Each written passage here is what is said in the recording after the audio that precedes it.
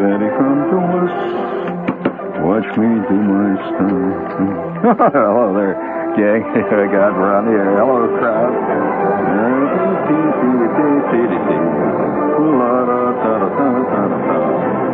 Yeah, choo-choo-choo time. Ding-dong daddy from Dumas. Was there such a song as that? Nobody could have written this. Oh, come on now. Impossible. No, really. Was there really such a song as that? All of a sudden I'm sitting in here and, deeply involved and concerned with putting on this epic here. Thousands of pieces from our vast trivia file, and all of a sudden into my head came that thing. I'm a ding-dong daddy from Dumas. Watch me do my stuff. That's all I know. That's enough, you damn well. I mean, you're right. Yeah. Oh, before we get underway here tonight, we have a special sports bulletin program type. Good evening, sport fans. It's time once again for Sports Salute. Here, there, and everywhere in the exciting world of sports. Yes, the thrill of victory. The great, great sense of defeat. It's all here tonight in our salute, our tiny 1-minute salute to a fighting soccer team. And tonight, our salute to sports salutes the soccer team from Cordoba, Argentina. An entire amateur soccer team. Yes, an entire amateur soccer team from Cordoba, Argentina, was jailed in Cordoba today after a linesman, a referee, was kicked to death by the players. Yes, fellas, it's not how you play the game, it's whether you win or not. We here in the Sports Corner recognize these things. And today, we'd like to salute a real fighting team. Hold it there. Isn't that great? You never hear Howard Cosell talk about that kind of stuff in sports, Hey, have you noticed Howard's got a toque now? I saw him on TV. He looks like a guy walking around under a dead beaver. I'd like a little more of that, will you please, Herb?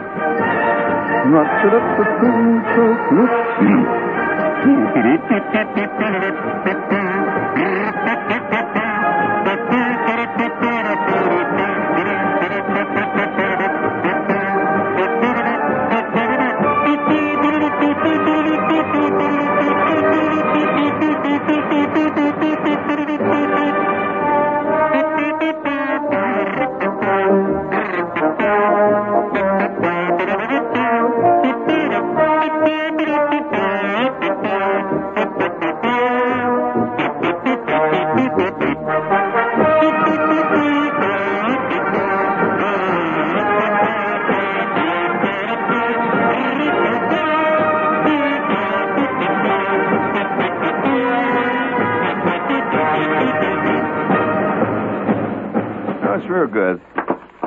Just wanted to clear the things away. It's early part of the week here. And we have a letter here I'd like to take here to bring to your attention here. It's one of these letters to the editor column. No, actually not letters to the editor. This newspapers are all filled now with people who answer letters, It's the Ann Landers syndrome. You've seen that, haven't you? Did you ever write a letter to any of those people, Herb? I've never known anybody who did. It's in that crowd. But this is kind of a nice one. Dear Miss Blake, I'm one of those ladies who jump out of a cake nude at bachelor parties. Once I was doing this and my husband was there. He didn't know what kind of work I did when I'd leave in the evenings to, moonlight. Now he wants a divorce, but I don't because I love him. Help. Signed, Sugar. Please, Herb, leave me a little... Anything. You just hit the button. It doesn't matter. What you should have done was give me that bump. Didn't come on. That's this cheap equipment here. What are you going to do? It's all this wind-up equipment. There's nothing to do about it. Hey, we have a commercial here. Let's get it on before we get too deeply involved. We have Book Find with us here, Herb. All right, everybody, let's dance. All right, let's dance. Do you ever read in bed and laugh so hard the peanuts rolled off your belly, or get so absorbed... I'm just reading, friends. I don't make the news. I only report it. Or get so absorbed in a book you forgot to set your alarm clock, but you didn't need it anyway because you stayed up all night. Well, Book Find Club has books like that in that league. Make you laugh so hard that the peanuts roll off your bellies. Yes, sir. Great books like The Defense Never Rests. Very funny, by F. Lee Bailey. All kinds of great books of that type. Anyway, as a Book Find member, all you need to buy are 2 more books a year, and they really, they'll send you some great stuff, or at least make it available to you. If you call MU7-2552 as a Book Find Club member, and you'll be right on the list there. Or send your name and address, no money, to Book Find, WOR, New York, 10018. All right, everybody, let's dance. Yeah, come on. Don't be an old wallflower there. Hey, speaking of books, you know why they need Book Find clubs, though, seriously? Because, unfortunately, all around the country, bookstores are usually these days in our country. It's a sad fact. Bookstores are generally just stationery stores where they specialize in dirty Christmas cards. Yeah, that's right. It's true. Very few of them actually carry books anymore. And I'm getting letters from people all over the country, and I don't know what to do about it. It drives writers right up the wall. And I'm not kidding. I've gotten, I don't know how many letters, hundreds really, from people all over the country asking where they can get copies of my book. And I don't know what to say. It's a Doubleday book, And, but the bookstores just don't carry books, really, many of them. They may carry the 4 or 5, maybe the 10 books that are on the top 10 bestsellers, in the New York Times. That's about it. A couple of books on stamp collecting. If the guy in the store is a stamp collector cuckoo himself, and a lot of Christmas cards and Easter cards and jazz like that. And you can buy all you want of Peanuts sweatshirts and Linus towels. But try to get a book. It ain't easy. But I don't know what to say. My only suggestion to any of you that have problems like that is to write to the publisher. Really. That's a fact. In other words, if you've been trying to get, let's just for argument's sake, you would just take my book. I mean, I know it's true of every other author I know has the same problem. Write to Doubleday, write in New York, and tell them you want to buy the book, and they'll make it available. But that's just it's a big problem. How many bookstores do you think we got in this country? The whole country. I mean, real legitimate bookstores. You're in for a shock. This is a big country. Well, what if I told you that there were less than 750 actual bookstores? In other words, bookstores that their prime income is from books, and not from funny little note paper that has Lucy on it. But no, it's a truth that there are only 740 some odd bookstores, according to the last count, that are actually legitimate bookstores. That's fantastic. And you know that record stores, believe it or not, in spite of the fact that records are a big deal in this country, are even worse. There are really many, many hundreds of cities, towns all over the country that have no bookstore, none whatsoever, and have no record shop. None whatsoever. Now, what do they have? Well, a McDonald's. Usually they have they usually have a Dairy Queen, a couple of Esso stations, and a Shell station, but try to get books. It's not easy. Speaking of books, I must go on record here. I've been, like everybody else, I've been following this Clifford Irving thing, and I wish the newspapers would quit calling it a hoax. It is not a hoax. There's a big difference between hoax and fraud. Yeah, that really is a world of difference. And what the real difference is, to get it technical, that a hoax is really an extended practical joke, in which case the hoax itself is aimed at producing a laugh or a joke. In other words, a big joke, and it may be something to make a comment on things.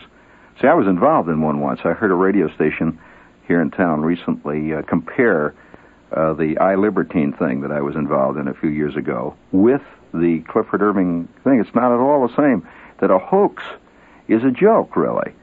and nobody gets hurt in a hoax primarily. Whereas a fraud is a complex system, or in this case, it's a complex thing designed primarily to get money. In other words, it's obtaining money under false pretenses. Now, it may have some elements of a hoax to it, but it's really, there's a big philosophical difference. And I've just wondered why the newspapers continually call us a hoax. And I'm not judging Irving or anything, even though you've been probably following the case. But it is really when you involve yourself in forging checks and setting up phony bank accounts and then cashing almost $250,000 of checks, that ain't no hoax no more. That's a fraud, and yet they continually call it a hoax. I'm curious why this is so. I don't know. Maybe it's because the language is getting more imprecise.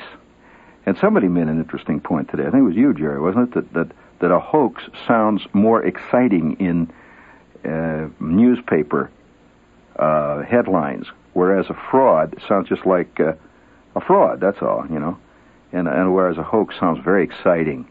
But yet, what it does is it confuses the public. I think it makes the public think that this is just a big funny thing that the guy did, but that's not not necessarily so. If you were on the receiving line of losing $650,000, it's more than a joke. However, the problem, of course, the language is very imprecise these days anyway, since most people don't really worry themselves, especially oddly enough, writers. I hear this constantly being used. There are other terms too that are misused like that. Like, for example, today we constantly confuse sex and love. They're called the same thing to most people, and they're two really often opposing things. Ironically enough, they really are, and yet it's often it's used simultaneously and almost in the same context. And so language can be a deadly tool, because if you call what a guy does a hoax, people tend to laugh at it and think it's kind of groovy and it's funny. Hoaxes are funny and groovy. Frauds are not. So people tend to want to use the word hoax. Now, yet unless it happened to you, then of course then it's something else again. But I just was curious about this. I wonder if I'm the only one. I haven't heard many people bring that point up. Have you heard? I don't know. It's don't assume that this is a connection. This is WOR New York. I'm sitting here talking about hoaxes and frauds. Oh no. New York may be, but not us. No, by George, we're standing here stalwart. But have you ever been around where a real fraud has been perpetrated, a real one? I've been around where hoaxes have been perpetrated, real genuine. For example, I'll give you an example of a hoax. A friend of mine, one time on a radio show, he was doing a classical show, a recorded classical music show, and he's somewhat of a classical music expert. That he's famous for this, and he's very good, and he's very serious on the air. He's one of these extremely serious types, as classical type tend to be. That was Kierkegaard listing 9. It's a special way of talking. It's very closely related to guys giving sermons.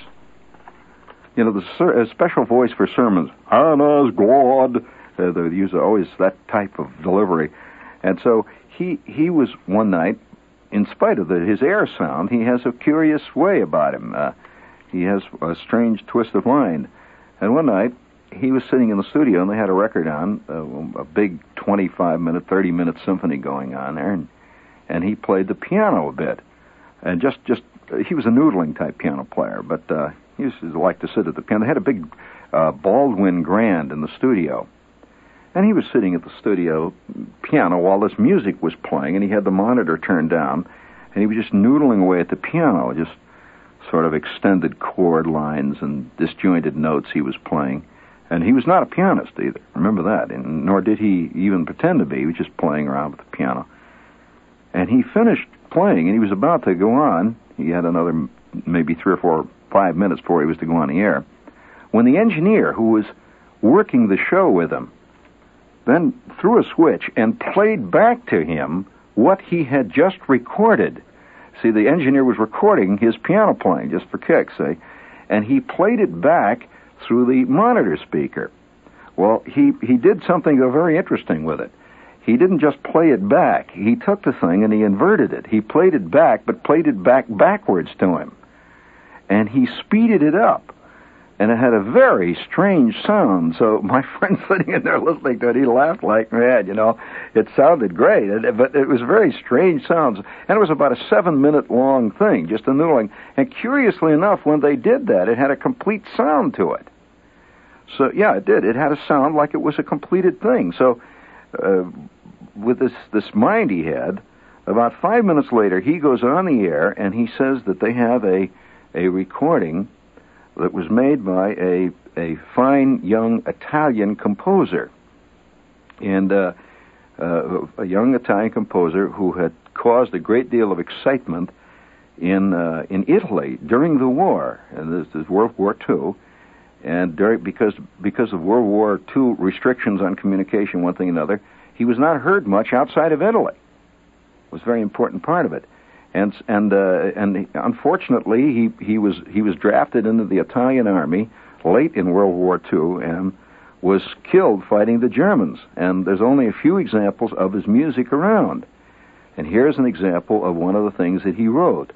And it was recorded by the composer himself done in an Italian studio. And there are only a half dozen examples of his compositions around, but he had a great budding genius. And so he played this and didn't say any more about it. He just played it and then went on to the next one, which is a Sibelius Symphony or something, and just went on with the rest of the show. Well, I want to tell you, it really hit the fan. Within about 15 minutes, the calls and the mail started to come in, and by the end of the week, he was inundated with people saying it was a fantastic, strange, exciting piece of music. And would he please find more of this and play it for them? And so he now, wait a minute. I'm changing the story. The actual story was that he said that this young man had not done much recording since. Yes, he was not killed in the war. That's right.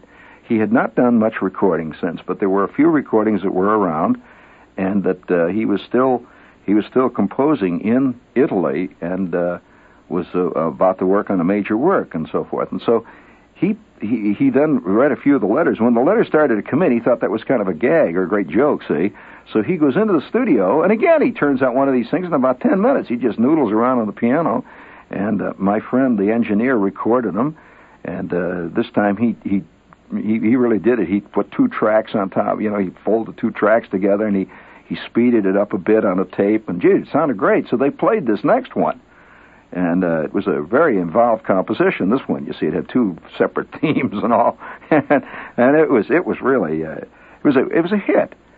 So he began to do this on a regular basis, like every couple of weeks. He would play another one of these rare selections, and always moan the fact that there were only a half a dozen or so of them available. Say that they were very rare, and so the interest began to grow. Well, then my friend really carried it further. You see, he announced that this young man is about to go on a concert tour.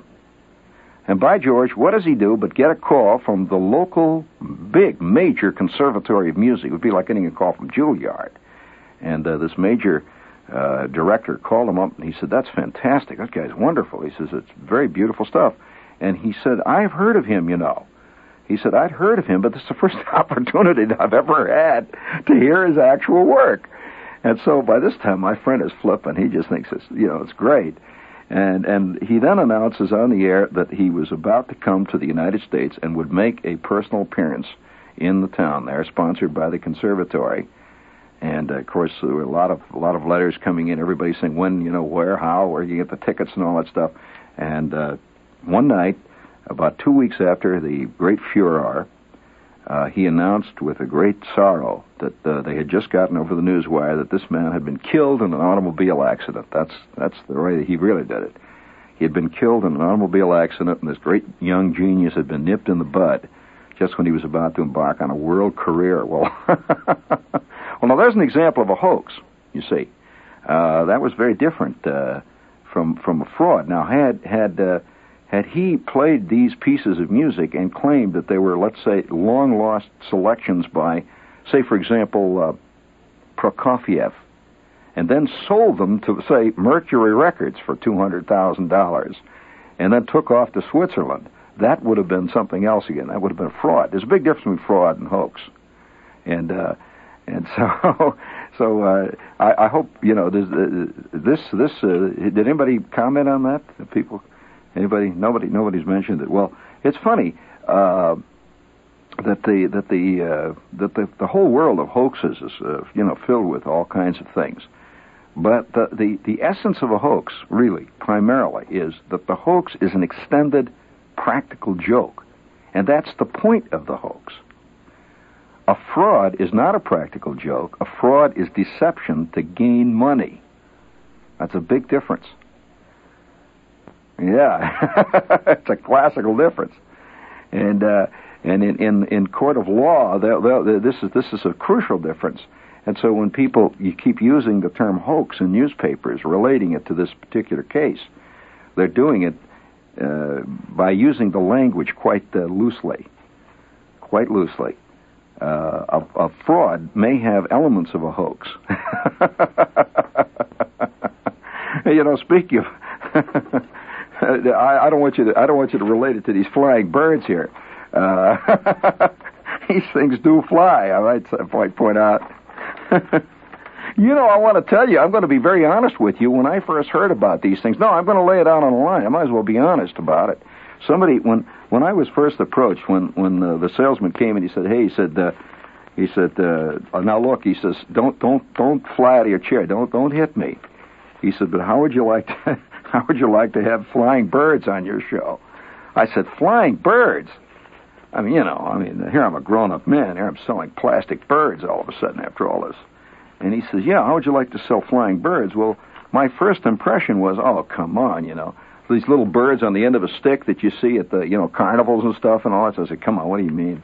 Am I a pitchman here? Am I going to set my little thing up on the boardwalk and start selling shells and stuff like that, and plastic mice and stuff? He says, no. He said, they really, really are great. So I said, well, I'm not going to say a word. I'm not going to tell you I'm going to do these or not until I see one of them. And that's the way to do it. And sure enough, a couple of days later, he brings in this plastic bird, and it's really not plastic. Well, it's a very thin, special type of composition, and it came in. First of all, it's very pretty, and I wound the darn thing up in the office, and it flew the length of the office, and one of the ladies almost passed out. It just flew right past her. She's sitting there typing away, and all of a sudden, this thing just went right past Elsie, going full blast, and leaving a wake behind it. And the thing even sounds like a bird in a nutty kind of way. So, at that point, I says, well, So if you'd like to buy a plastic bird, friend, that's your... the wingspan is 16 inches, and for $3.98, you can't go wrong, because they're guaranteed to fly, and they'll do it. And you have two choices, white dove or yellow bird. They're both the same size, they're just a different design. Actually, just the color's different. One's white, one's yellow. And the price is $3.98, postage paid, New York State residents, of course, add tax. I add tax to everything I do. It comes packed in a box with instructions, and it goes. And you don't send money, send check or money order to Flying Birds. And for crying out loud, don't make it out to me. The Department S, Post Office Box 1909, Grand Central Station, New York, New York. That's a third issue. Yeah. I couldn't believe it. This happened to me.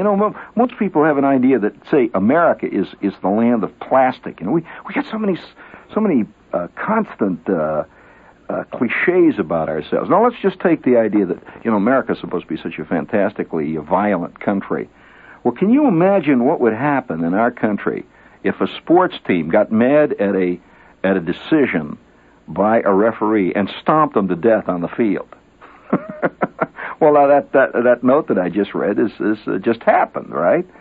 Now, listen to this one now. We always hear that we're plastic, right? That people keep saying plastic. Well, I was in a place here a couple of years ago in London, and it really was great. It was really, really great. And it had all the elements. You could just feel Dr. Watson sitting there in the next cubby hole with the Sherlock Holmes and Moriarty's going by. It had the true feel of Victorian England about it. And you could smell the Guinness stout and the bitters and the arf and all the rest of it. The barmaids were back there pulling the bar. So the big handles that they run this British beer out of them. And it was just great. See, I'm sitting back in the back of the place there with a guy, and we're talking about this. And I said, gee, this only in England. He says, me being a typical naive type American, I said, this is just great. Look at the walls around here. Just look at those walls. Look at those beams. Look at those beams. Oh my God! Look at that fantastic. Look at that old plaster up there, back of the bar. Look at that. Why, you could just feel Elizabethan England. I could just see Ben Jonson coming in here, trying to get an idea for a new play. And I could see William Shakespeare walking by. I'm thinking maybe, I think I'll drop in for a beer, And after a rehearsal, they're doing Henry IV or something, and he drops by for a beer. I said, look at that. This is fantastic. Well, the guy who was an Englishman, he leans over the old scarred table that we were sitting at, the table that looked like was carved out of the actual oak that grew at Runnymede, that sheltered the barons as they signed the Magna Carta.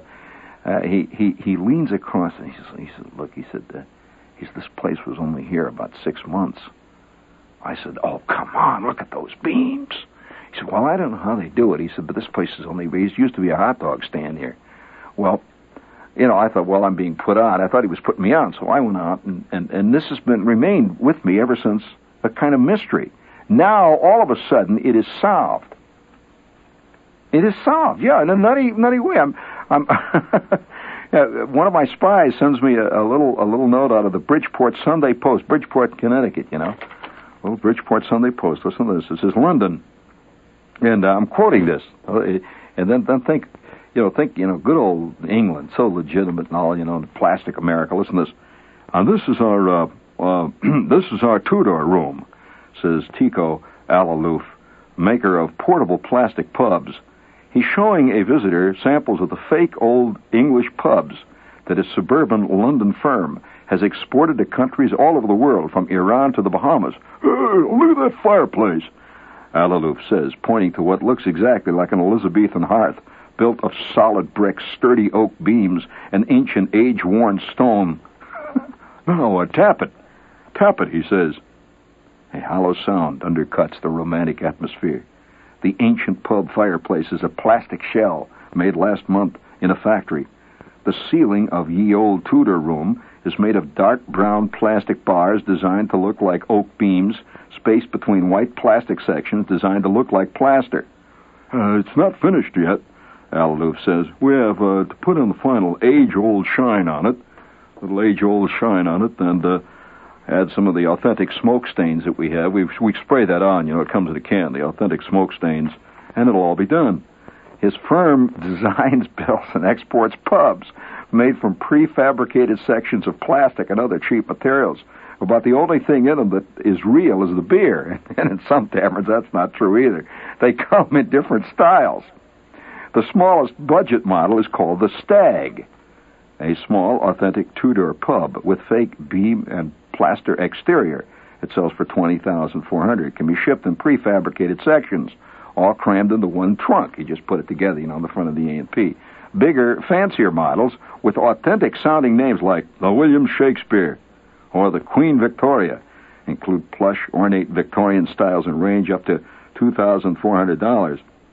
And now, that answers the question. Speaking of being taken like that, I'll tell you, I won't even describe where it is, but there's a place down in Florida, and I saw this, but it's almost impossible to believe that a guy could do this, but he did it. There is a boat down there that is an absolute magnificent copy. It is an 18th century brig. Yes, it's a beautiful ship. I mean, the real thing. And the wood is ancient and old, and it's sitting there in the water, and it's got, the masts are old. You can see the worn wooden spars and the ancient ropes on this thing. It's fantastic. It really is. It's an eerie thing. And people spend a lot of money to go out on a tour on this, go out on a cruise on this thing. See, they go out in the thing, and they go at night especially. It's very romantic. And it's the real thing. It looks absolutely, totally detailed, totally correct. Just beautiful. Well, I'm looking at the ship. See, I'm just looking at it. I'm on another boat, and I see this thing. It's just fantastic. So I said to the crewman on this boat that I was on, that was docked next to it. This is a working dock there. I said, "Gee, look at that thing. That's fantastic. Look at it. It's amazing. How do they keep it this long? See, that thing's must be 250 years old." And he doesn't say much. He just sort of looks at it, and he says, "Yeah, it's very interesting." I said, "Boy, look at those spars. Look at that. Look at those ancient ropes. Look at those lines. It's just fantastic. Boy, it would be great to go out on an old ship like that. And is it really seaworthy?" He says, "Come over here and sit down." This gnarled deep sea water type sailor who is now doing little charter jobs out of Florida. And I sat down on the bulkhead there. There's, just sitting there next to him, and he says, "Look," he says, "that boat is 2 years old." He says, "I know the guy that built it. He's a friend of mine." Said he built this in a tremendous amount of money to build this thing, but he built it exactly the way. He says, "But you see, it's a fake." He said he spends all of his time rubbing the wood with beeswax.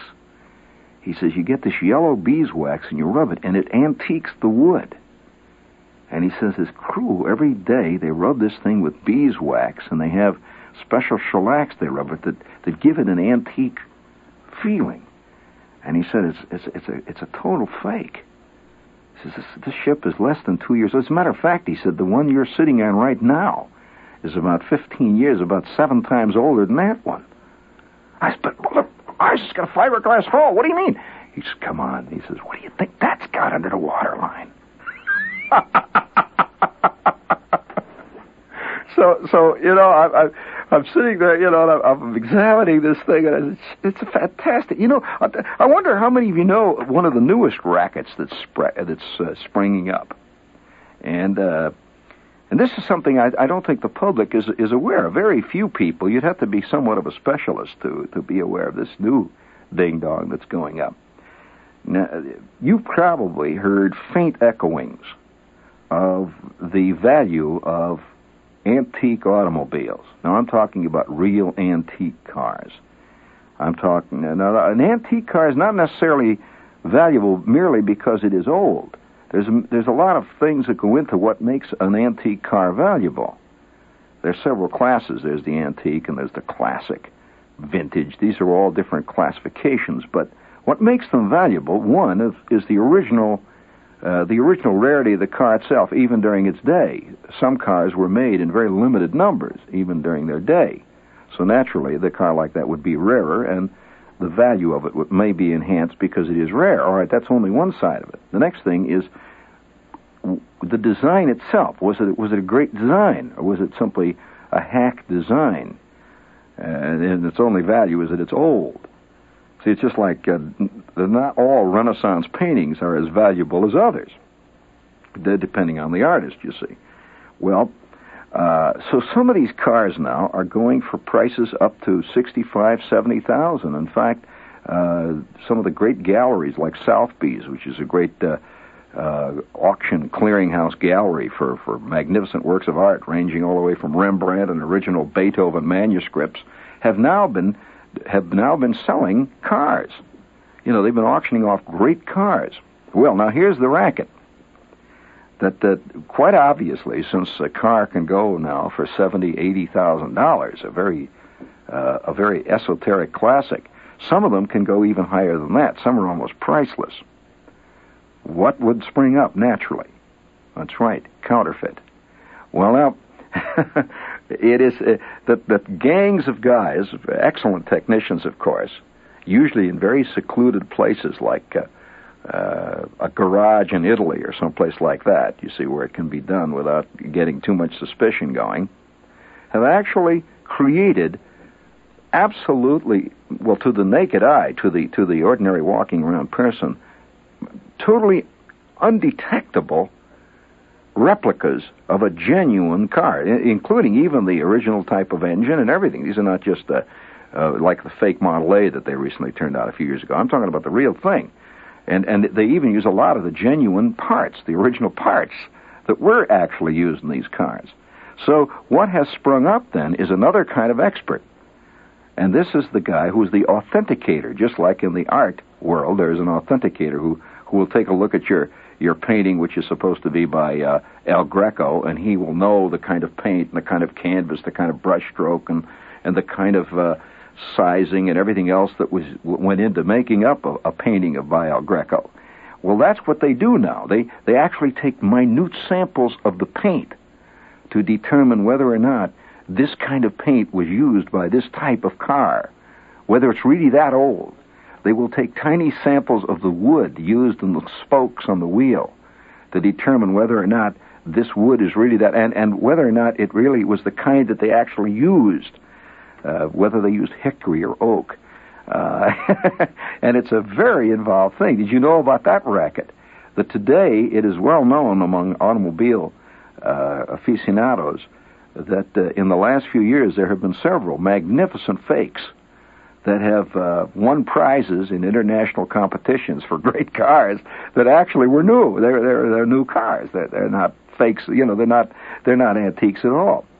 Now there's another one that's beginning to spring up, which probably many of you haven't heard of, and that is the fake aircraft, the fake ancient aircraft. Now there are certain aircraft that are almost priceless. There are no known examples of these aircraft known to exist at this time. For example, the famous Fokker triplane. Did you know that there's no known authentic Fokker triplane that still exists? Not a known one. Now, there have been many replicas made, but whenever you see one on a movie or something, this is a replica. But there are no known actual Fokker triplanes. The last known one, ironically enough, was in a museum in Berlin, and was the last record of it. It was destroyed in an air raid in 1939 or 40 or 41, something like that. And this particular museum was hit, and that was the end of the airplane. But so what follows then? That if you were to suddenly announce that in a barn in Belgium you had discovered, knocked down an authentic Fokker triplane, a DR-1 triplane, a beautiful example of it, and you've had it restored, put back together, you can realize what this would be worth. It would be worth a lot of money to museums and everybody else. So this is this is beginning to spring up. The fake creator of what could be called technological artifacts. How you like that? And most people don't they don't know about these things. And there are a lot of things now today that have achieved value that didn't have value a few years ago. For example, the Tiffany lamps, just a few years ago were in the attics all over the place, and you could get them at the Salvation Army for a couple of bucks. Now they're worth a lot of money.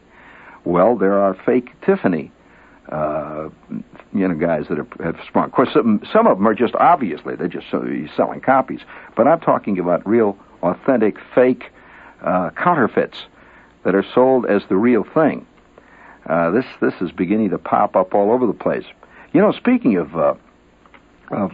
that kind of thing, there's a place, and I will not give you the address of it, but there's a place that turns out fake, authentic World War II Nazi regalia. You've seen people buying these Nazi medals and collector's items and that. Well, there's a place that turns that stuff out, and they fake it up. They antique it. You can get an Iron Cross first class, and the kind with a big ribbon on it and so on. You can get all this stuff, and they sell this stuff all over. I went into an antique store in Seattle here a couple of months ago. And here was all this stuff, and it was military, and you might say military artifacts, and all kinds of stuff, party badges from high party officials in the SS and the Volkssturm and all stuff. And I'm looking at this stuff, see, and I was very innocent at the time. I looked at, I wonder where they got all this stuff. It's fantastic, and just tremendous collection of all this stuff. And I asked the guy behind the counter, I said, where did this stuff come from? Oh, he said, well, I said, there's a lot of places around that people have collected this stuff, and we handle it now on consignment. And I looked at the stuff, and I wasn't interested in it, but I was fascinated with the fact they had it all. So it wasn't until a few days later that I discovered that this is a thriving business. So there's all kinds of chicanery going on today. You just never know. Did I ever tell you about the most elaborate one that I ever heard of? Yeah, I knew one guy that bought a new, very expensive automobile, and he bought it from a dealer, and the dealer himself was taken. He didn't know this happened. The car was delivered to him, off of a truck, these delivery trucks that come, and it was way out in the Midwest, and so this $15,000 car was delivered, and a couple of days later, the guy's driving along, and the car doesn't ride right. He just doesn't, it isn't right. And for a $15,000 car, you should, why is it riding so bad? Squeaking and stuff. And so he didn't know anything about cars, and so he just figured it needed a grease job or something, and so he did. He had it greased, and he went on a couple of weeks like that. And finally one day he says, well, heck with it, I'm going to take it into the dealer and see what's the trouble. So he took it into the dealer, and the dealer, they put it up on the rack, and they couldn't believe it, that somebody along the line, either the transport company who was transporting the cars out there, somebody had removed all the expensive shock absorbers that were the actual authentic ones from this type of car. Let's say it was a Mercedes or something, and had replaced them with a Sears Roebuck type Ford replacement, and they painted it black. So there were hundreds of dollars of fake parts on his brand new automobile, and he didn't know it until they put it up on blocks, and to this day they never found out where the parts went. Who did it? Was it the trucking company? Who knows?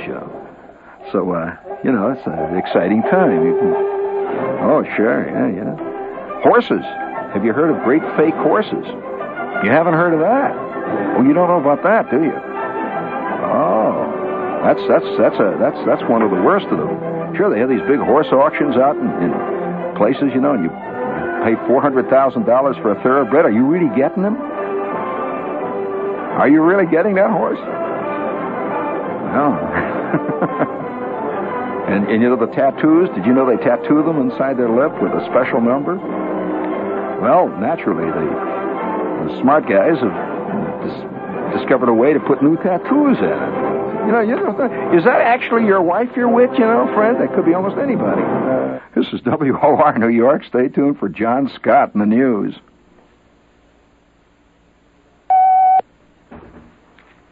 Author Clifford Irving is said to be writing another book, this one relating to his involvement in the Howard Hughes hoax. He would use the royalties, according to sources close to him, to pay back McGraw-Hill. The publishing firm is demanding $900,000 from Irving and breaks it down this way. $650,000 it gave Irving to give to Hughes, $100,000 it advanced in royalties, a $15,000 advance for expenses, and $135,000 it cost the company in legal fees and examinations and investigations. The sources say Irving hopes to complete the book by June 15th, one day before he's scheduled to be sentenced. He and his wife pleaded guilty today to the Hughes fabrication, and he could receive up to 13 years imprisonment. Mrs. Irving, it's felt in some quarters, might be set free. While in prison, if he goes to prison, Irving would not be permitted to write. New York horse owners and trainers threaten today to pull out and ship elsewhere unless the strike at the Big A, now in its second week, is ended quickly. Speaking for the horsemen, trainer Eugene Jacobs said, although we are not parties to the controversy and take no position on the merits, We are the ones with the most to lose. He urged the striking pari-mutuel clerks to return to work while a settlement is negotiated, and he called on Governor Rockefeller to intervene personally in the dispute. About the only thing new in the negotiations is that State Mediation Board Chairman Vincent McDonnell is sitting in at the bargaining table, but he reports no appreciable progress. The talks resume at 11:30 tomorrow morning. Only 8 hours to primary poll time in Florida, with Governor George Wallace still regarded as the big favorite in the post-parade. What perhaps should prove more exciting is the duel between Senators Muskie and Humphrey for the runner-up spot. In the early days of his Florida campaign, the question was, can Muskie overtake Wallace? Now analysts are wondering, can Humphrey overtake Muskie? WOR's Lester Smith, who's covering the primary, spent most of the evening following Mayor Lindsay. John Lindsay's final Florida primary appearance tonight turned out to be a tactical disaster. The New York City mayor, who was expected to score heavily with black